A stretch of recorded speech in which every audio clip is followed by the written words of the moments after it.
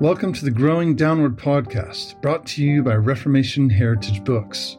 We're pleased to present Nick Thompson's sermon series on humility that was the impetus for his book, Growing Downward, a work that centers on the necessity of true humility in Christian life. Thanks for listening, and be sure to get a copy of Growing Downward at heritagebooks.org, and also make sure to visit growingdownward.com, where you will find information including interviews, study guides, and more. I invite you to open your Bibles to Romans chapter 1. I'm going to be looking this morning at verses 18 through 32, continuing our sermon series on humility. Since it's been a couple of weeks, let me just remind you of what we've been seeing with regards to humility, specifically as we've come to define it. What is humility? And we've defined humility from the book of Proverbs as the downward disposition of a Godward self-perception. It's the lowly spirit that is produced when we see ourselves in the light of God's glory. And we've seen that when we see ourselves before God, there's two main things about us that immediately come to light. The one is our creatureliness, and the other is our corruption. So we spent a number of weeks wrestling through what does it mean to have an all-controlling sense of our creatureliness. And we're continuing this morning to wrestle with what it means to have an all-controlling sense of our corruption as sinners before God. And so we come to Romans 1 towards that end. This morning, let's give our attention to God's inspired and infallible Word. Beginning in verse 18. For the wrath of God is revealed from heaven against all ungodliness and unrighteousness of men, who by their unrighteousness suppress the truth. For what can be known about God is plain to them, because God has shown it to them. For His invisible attributes, namely His eternal power and divine nature, have been clearly perceived ever since the creation of the world in the things that have been made. So they are without excuse. For although they knew God, they did not honor Him as God or give thanks to Him. But they became futile in their thinking, and their foolish hearts were darkened. Claiming to be wise, they became fools, and exchanged the glory of the immortal God for images resembling mortal man and birds and animals and creeping things.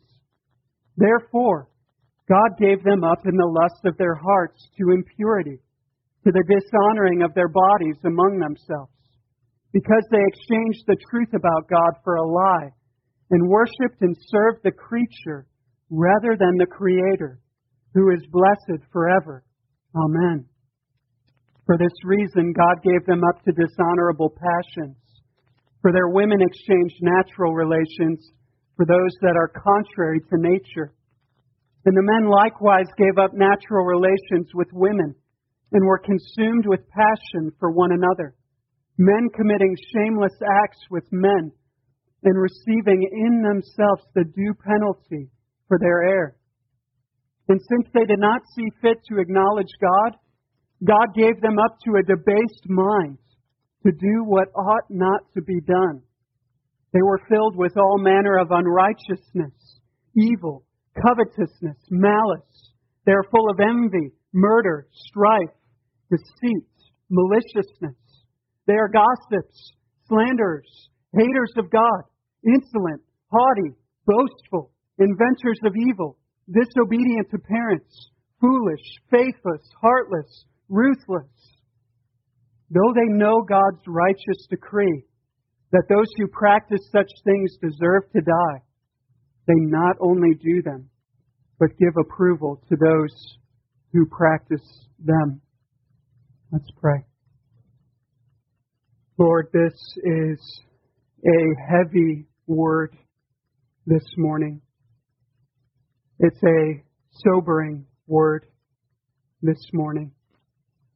You have given us here in the latter half of Romans 1, and on in Romans 2 and in Romans 3 as well, a picture of us. Lord, this is not a picture of other people out there. This is a picture of what we are apart from your grace. And we pray, Lord, that you would help us to see that. Lord, we are so quick to dismiss our sin. We are so quick to point the finger at everybody else but ourselves. And Lord, we pray that you would convict us of our own sin. That you would give us this morning an all-controlling sense of our own corruption. That you would help us to see the heinousness of our sin. Please, Lord, send your Spirit towards this end. We pray in Jesus' name. Amen. If you were to study the history of revival, you would find that whenever God has seen fit to pour out the Spirit in an extraordinary manner, it always results in extreme conviction of sin. One such example of this was in 1907 in Pyongyang, what is now the capital of North Korea. There was a revival that took place, a true Spirit-wrought revival. And it was started by a prayer meeting. A missionary there described this prayer meeting as, quote, a mingling together of souls moved by the irresistible impulse of prayer. And so the church is being moved by the Spirit to pray in Korea, to pray in a mighty way. And here's what happens.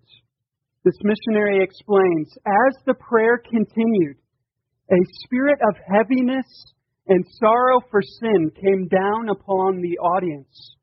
Over on one side, someone began to weep. And in a moment, the whole audience was weeping.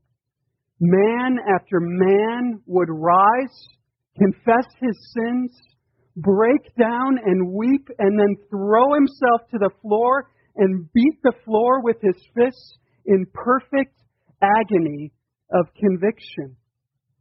My own cook tried to make a confession, broke down in the midst of it, and cried to me across the room, "Pastor, tell me, is there any hope for me? Can I be forgiven?" And then threw himself to the floor and wept and almost screamed in agony. Sometimes after a confession, the whole audience would break out in audible prayer. And the effect of that audience of hundreds of men praying together in audible prayer was something indescribable. Again, after another confession, they would break out in uncontrollable weeping, and we would all weep. We could not help it. And so the meeting went on until 2:00 a.m. with confession and weeping and praying. Wonder if hearing that you think, well, that's a little extreme. It's not extreme, friends. We saw that a couple of weeks ago in Isaiah. This was Isaiah's experience when he came face to face with a holy God. And if you were to study church history, you would find that it's the experience of God's people whenever God comes in power and meets with His people. We see it in the book of Acts, that the Spirit, when He comes bringing with Him an all-controlling sense of corruption.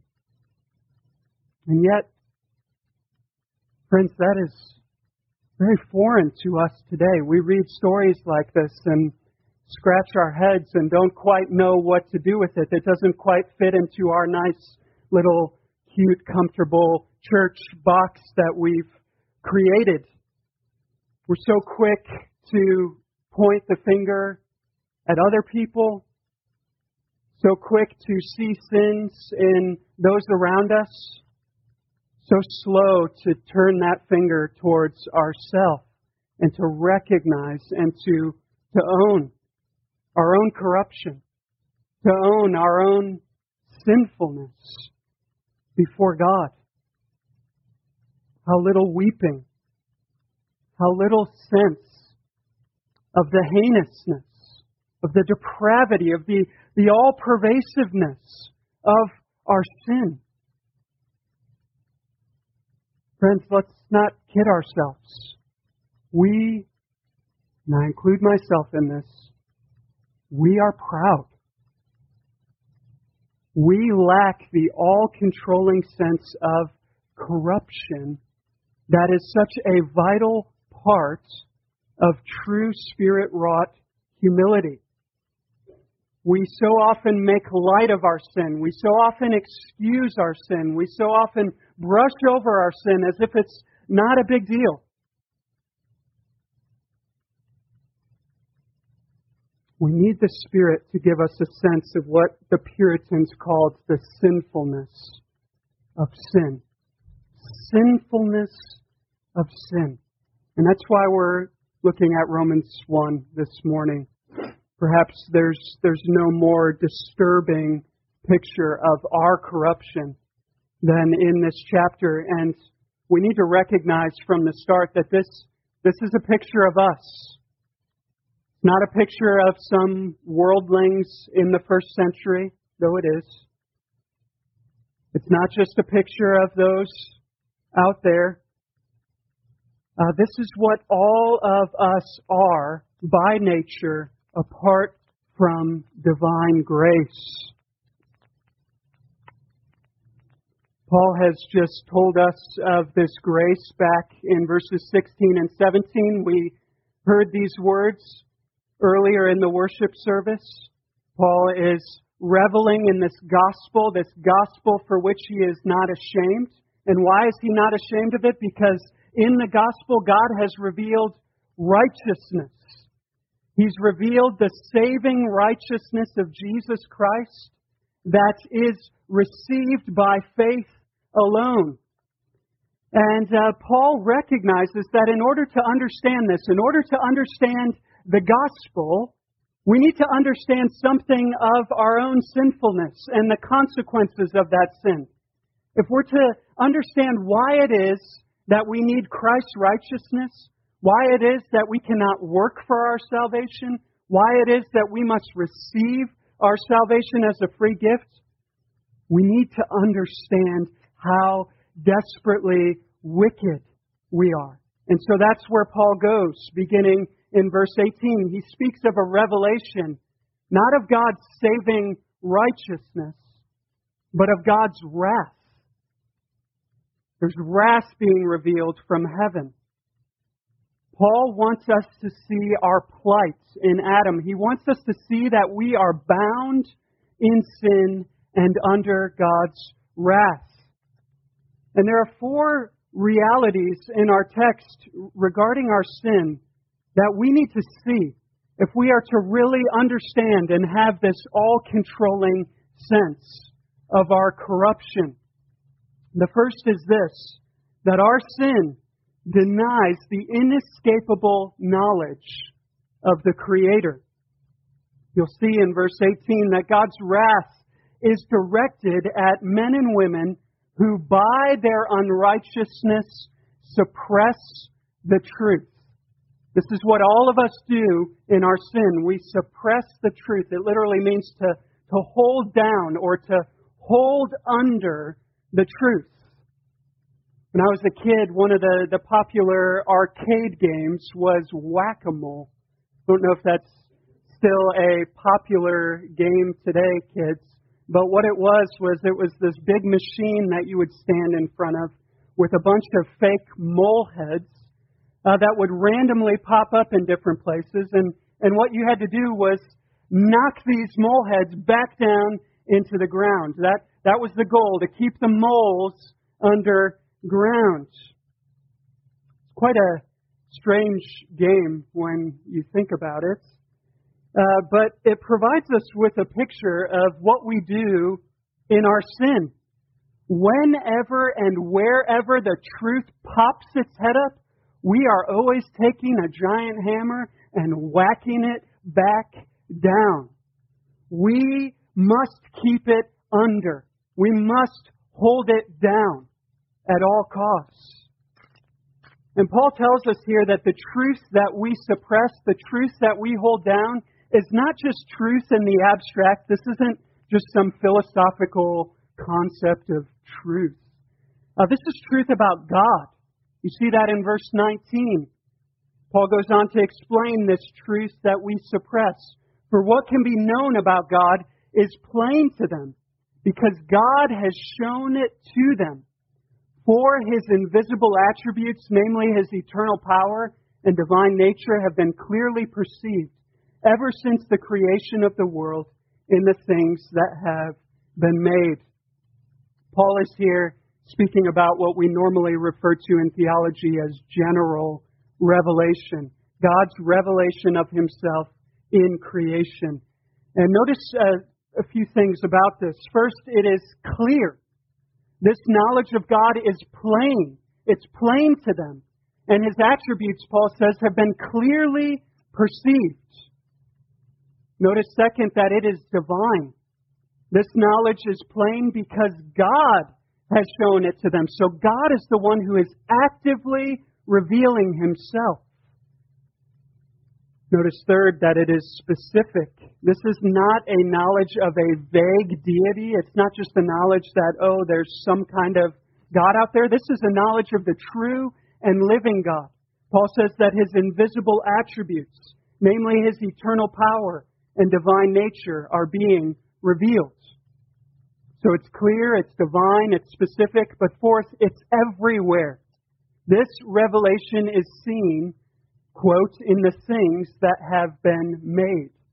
Literally, the entire creation. There's nowhere that man can go without encountering the knowledge of God. The atheistic philosopher Bertrand Russell, he was once asked what he would tell God on Judgment Day if it turned out in the end that God really did exist. What would he tell this God when he first came face to face with Him?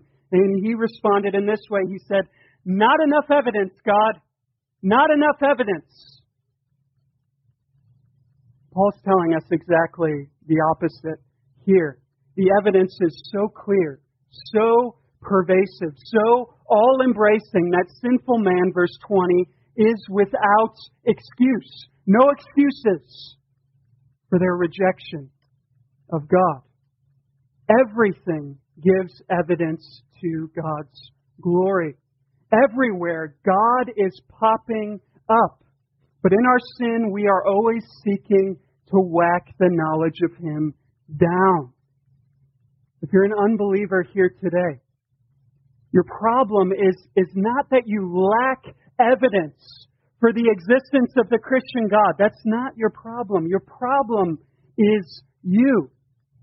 Your problem is that in your sin you refuse to believe that which you know to be true. That's what Paul is saying here. In our pride, we seek to dethrone God. We deny our Creator.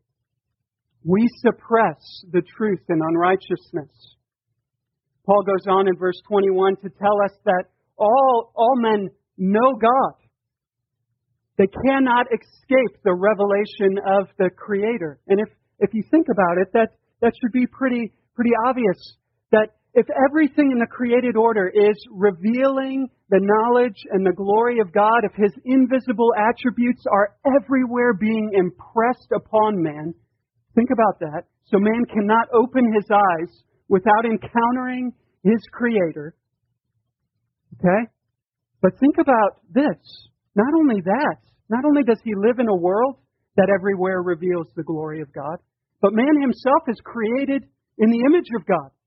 He is, out of everything in creation, the apex of the revelation of the glory of God. So man not only can't look without encountering God, but even if he were to close his eyes to everything else and turn within, guess what? He's going to find.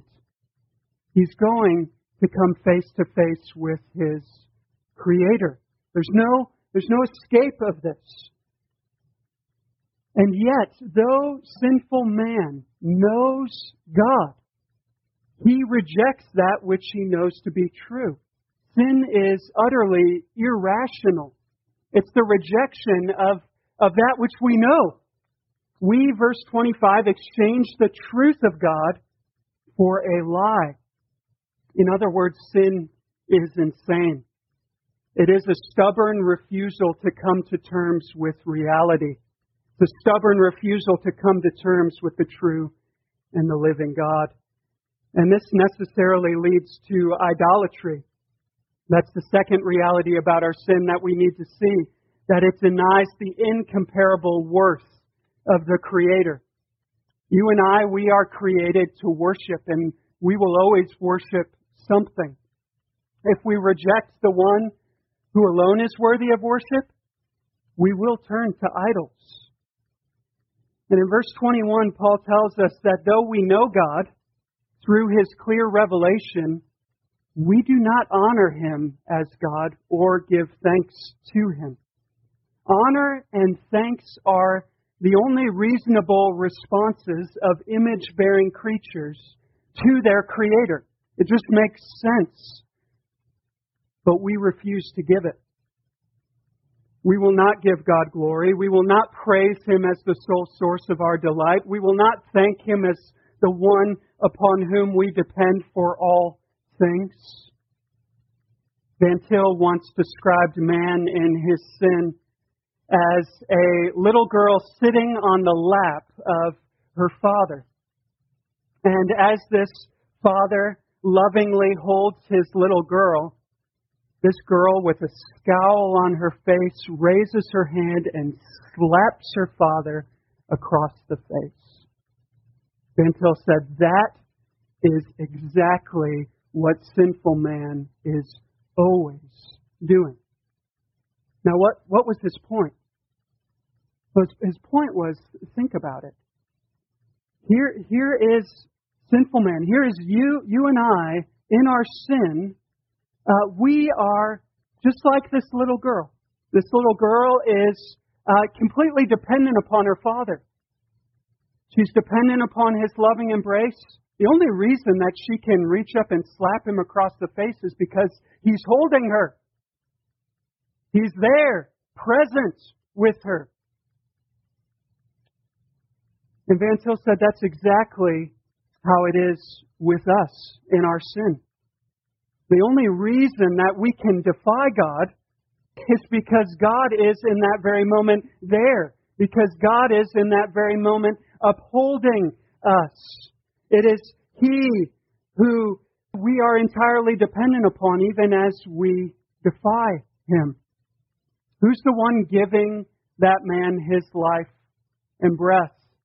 Who is the one causing his brain to function? Who's the one that designs the logic by which he's constructing arguments against God? Who is the one that made and upholds everything that He uses to defy God? The obvious answer is God. God did. And yet here is what we do in our sin. In the loving arms of our Creator, we reach up and we slap our Creator across the face. We will not give thanks to Him. We will not honor Him. We will not worship Him. Verse 22, claiming to be wise, they became fools and exchanged the glory of the immortal God. Think about this. The glory of the immortal God. We're giving that up. We're saying we don't want anything to do with that.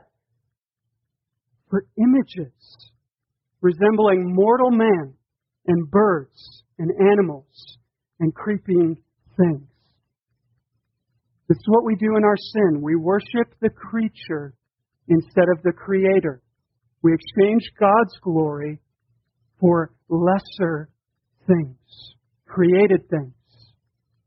Now, it's easy for us to just read this and think, oh, well, we don't do what they did in the first century. We don't have idols and temples to these goddesses of gold and silver. But friends, we have our gods here this morning. We have gods that we bow down to other than the true and the living God. We worship at the feet of material prosperity. We worship at the feet of career success. We worship at the feet of celebrity icons. We worship at the feet of sexual pleasure. We worship at the feet of physical health and fitness. We worship at the feet of political power. We worship at the feet of ethical autonomy.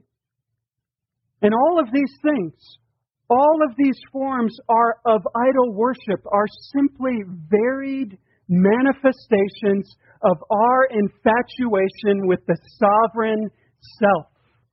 That's the problem. In our pride, we have suppressed the truth of our Creator because we want to be king. Listen, the heart behind all idolatry is an exalted me. An exalted me who is tirelessly pursuing purpose and pleasure in things other than God. And we do it all the time. We do it all the time. And it is this, Paul is saying, that warrants God's wrath. Idolatrous truth suppression. This is why God's holy fury is being revealed from heaven. And rightfully so. God would not be good if He was not entirely opposed to all that which is not good. He would not be love unless He hated all forms of evil. The Creator must be against that which denies Him. The question is, as we come to this text, maybe you were asking it even as we read it this morning, how exactly is God revealing His wrath from heaven? It's not a common occurrence for us to see sinners being struck down by divine lightning bolts. So, how is it that God's revealing His wrath? And that brings us to the third reality about our sin, and that's that it denies the irreversible design of the Creator. Paul goes on to tell us how this wrath is revealed, that it's revealed in God giving men over to their sin. That's how God's revealing His wrath. Look at verse 24. Therefore, God gave them up in the lust of their hearts to impurity, to the dishonoring of their bodies among themselves. Those words, God gave them up, are some of the most terrifying in the Bible. God gave men up. He's lifting His restraint. In His wrath, He's actually giving men what they want. He's saying, you have defied me. You've gone your own way. And in my judgment, I'm not coming after you. I'm leaving you to your own devices. I'm handing you over to your sin in order that you might self-destruct.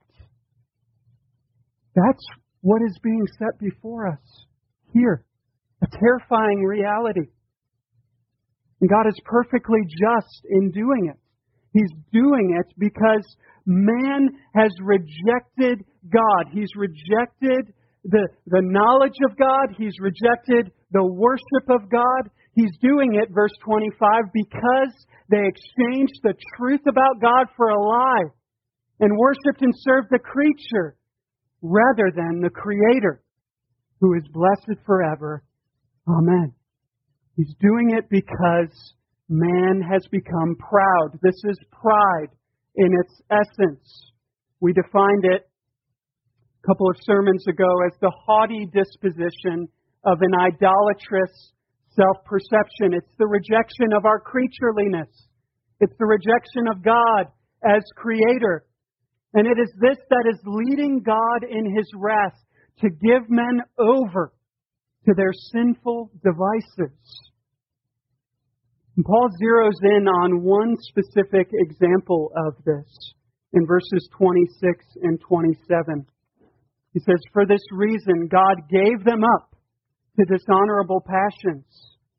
For their women exchanged natural relations for those that are contrary to nature. And the men likewise gave up natural relations with women and were consumed with passion for one another, men committing shameless acts with men and receiving in themselves the due penalty for their error." You want to know what it looks like for God's wrath to be revealed? This is what Paul says. It looks like men and women being given over to homosexual passions. That is one manifestation of the wrath of God being revealed. Now, this is incredibly offensive in our current cultural climate. But there's a reason why Paul draws upon homosexuality as a primary example of sinful desire. It would have been very offensive in first century Rome as well.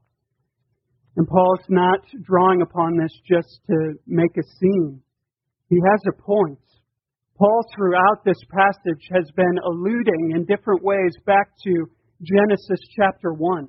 He's been alluding back to the original creation. And he's showing us here in this passage how sin essentially rejects the created order. It rejects the created order. We reject the truth about the Creator. We reject the truth about the creature. Our pride is utterly irrational, but it's also unnatural. It is the undoing, the reversing, the distorting of the created order. And a stark example of this is found in men having sexual relations with other men and women having sexual relations with other women. Paul says that these relations are, quote, contrary to nature. They're not natural. It's simply not how God created the world to be. But here we find God in His wrath giving people over to these things. That's what Paul is telling us. He's giving them over to these unnatural, self-destructive passions. He's leaving them in the pit of sin in His judgment. And friends, is this not what we see when we look at our own nation today? I mean, all you have to do is pick up any newspaper and it becomes very apparent that what we read about in Romans 1 is what is happening right before our eyes in this world. And it's easy for us to scoff. It's easy for us to look down upon those who have gotten sucked into the LGBTQ revolution. But the reality is, we need to see this. The reality is that if God were to have left us to ourselves, we would be right there with Him. We would be right there with them. By nature, that is our heart. We distort the truth. We deceive ourselves into believing it. And we live in a manner that contradicts reality. That is sin. That is pride. And it manifests itself in a host of different ways. Paul continues to explain that, to explain the result of God giving men over to their sins. Look at verse 29, and just let this flood of iniquity overwhelm you. That is the intention of the apostle here in giving sin after sin after sin after sin. He wants us to see the sinfulness of sin. He wants us to get it. Verse 29, They were filled to the full with all manner of unrighteousness, evil, covetousness, malice. They are full of envy, murder, strife, deceit, maliciousness. They are gossips, slanderers, haters of God, insolent, haughty, boastful, inventors of evil, disobedient to parents, foolish, faithless, heartless, ruthless. That is you and me by nature.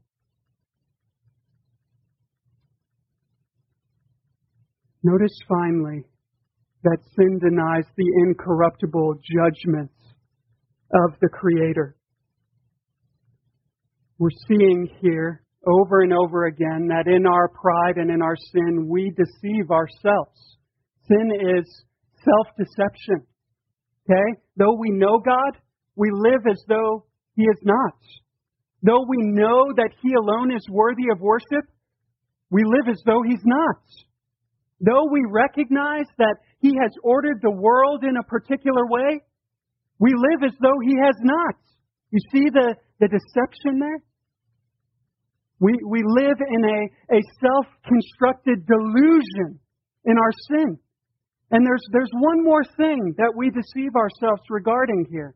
And that is that though we know that our sin deserves death, we recognize that our sin deserves judgment. We recognize that our God, the God who created us, who is everywhere revealing His glory, that this God is holy and that our sin violates Him and is worthy of eternal judgment. Though we know that, we suppress it. We hold it down. Verse 32, though they know God's righteous decree that those who practice such things deserve to die. They know this. We know this. Yet, they not only do them, but give approval to those who practice them. Here's the truth. Sin is not very enjoyable when you have set before your eyes the fact that it warrants eternal death and damnation. And so if you want to enjoy sin, what you have to do is hold down that truth and just pretend like it's not there. Pretend for a moment like God's not really holy. Pretend for a moment like your sin really doesn't deserve death. That's what Paul's saying that we do. If you are still in your sin this morning, recognize what Paul is saying. Recognize what you know to be true, that your sin deserves eternal death. You must stop suppressing, holding down this truth. You must embrace it if ever you would be saved. The gospel doesn't make any sense without this reality. Why did Jesus die? Why did He die for sinners? He died for sinners because our sin deserves death. It deserves wrath. The very wrath that God's revealing from heaven. It deserves hell, eternal damnation. And friends, you know that to be true. Even if you're in your sin today, Paul says you know it. You know your wicked deeds deserve death. And you've got to own that. You've got to come to terms with that. There's no freedom found in living in a self-constructed delusion. You can pretend like it's not true. And you can go on your supposed merry way. The only way to find true life, the only way to find true salvation is by owning your sin. By owning the fact that that sin deserves death. Because only then will you recognize why it is that Jesus hung upon the tree. Why it is that He died. What it is that He was doing there as He bore the sins of His people and took the wrath that sin deserved. He died for sinners because our sin deserves death.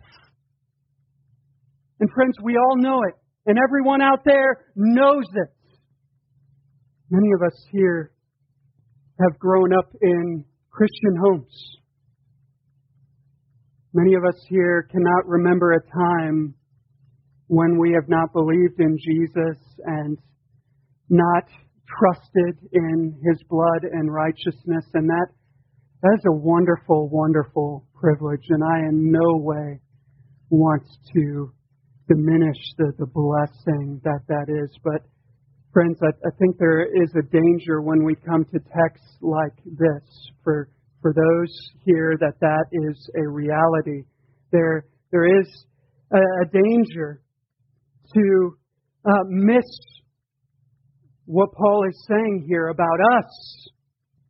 What Paul is saying here about our sin. That this just isn't people out there. This is right here. What has made you to differ from those who are out there? Why were you born in a Christian home under the gospel when others were born in broken, ungodly homes? Why was that? Why is your past not strewn with arrogant defiance of God and His worship and His design and His judgment? Why is that so?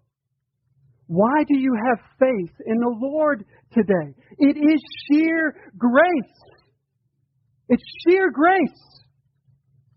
Know for certain that apart from God's grace, what we see here in this text, that is you and that is me. Foolish, faithless, heartless, ruthless, knowing God, and yet suppressing that truth in unrighteousness because we love our sin and we don't want some God telling us what to do.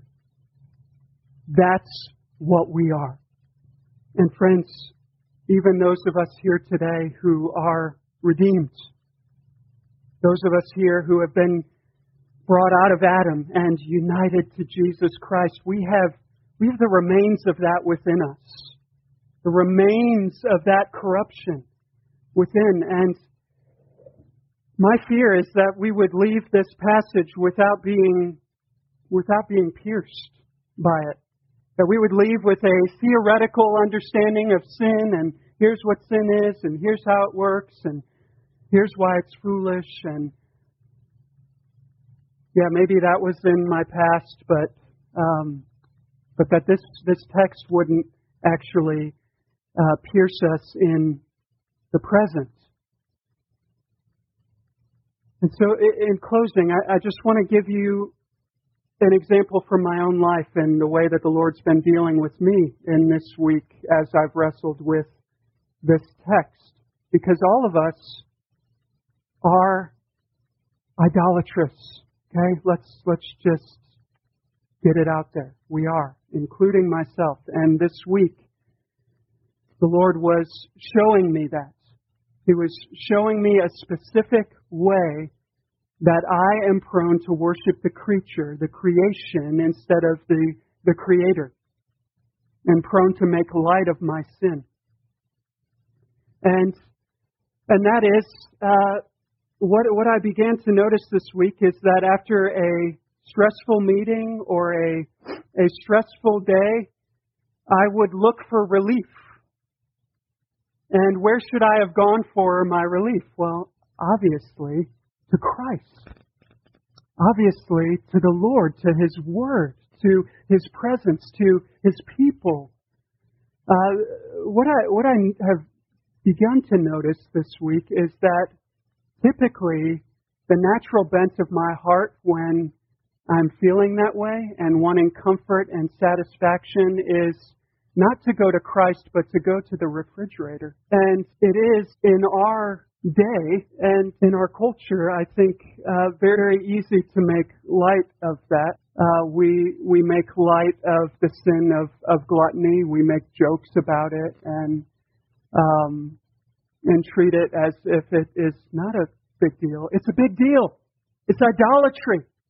Okay, not because food is bad, not because food is not a good gift from God to be enjoyed, but because I'm seeking my satisfaction and my delight and my comfort and my pleasure in something other than the Creator, something that He made. God is standing here offering me infinite comfort and satisfaction and life, and I'm saying, thank you, God, thank you very much, but I'd rather have a chocolate bar. Christ! And I choose chocolate?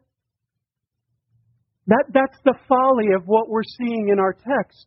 But friends, that is a reality that plays itself out in our daily existence. It might not be food. It might be sex. It might be money. It might be possessions. It might be a spouse. It might be friends. It might be whatever. But all of these things, created things, creaturely things, that we are elevating to the position of God. This is what I'm going to find my satisfaction in. This is where I'm going to find my life. This is what I'm going to worship. And what's bothered me this week is how little it bothers me. How little it bothers me. I see it, okay? The Lord's showing me this is sin. I see it, but it doesn't bother me like it should. Like this is a sin-deserving death. Jesus died for gluttony. It's not something that God takes lightly. And here I am. Oh, yeah, I should probably work on that. No, I should weep over that. I should be broken over that. But the reality is I don't have an all-controlling sense of my own corruption. I don't see how heinous my sin is. I'm proud. And that's why I need Romans 1. That's why you and I need the Holy Spirit to be doing what He did in Pyongyang in 1907. We need that. We need the Spirit to help us to see our sin. Let's pray for that. Let's ask for that. Let's seek after that, that we might know true humility and the blessing that comes from it. And that we might more tightly embrace Jesus, because that's the great blessing of knowing your sin and my sin. It's that it shows us how desperately needy we are of Him. Let's pray.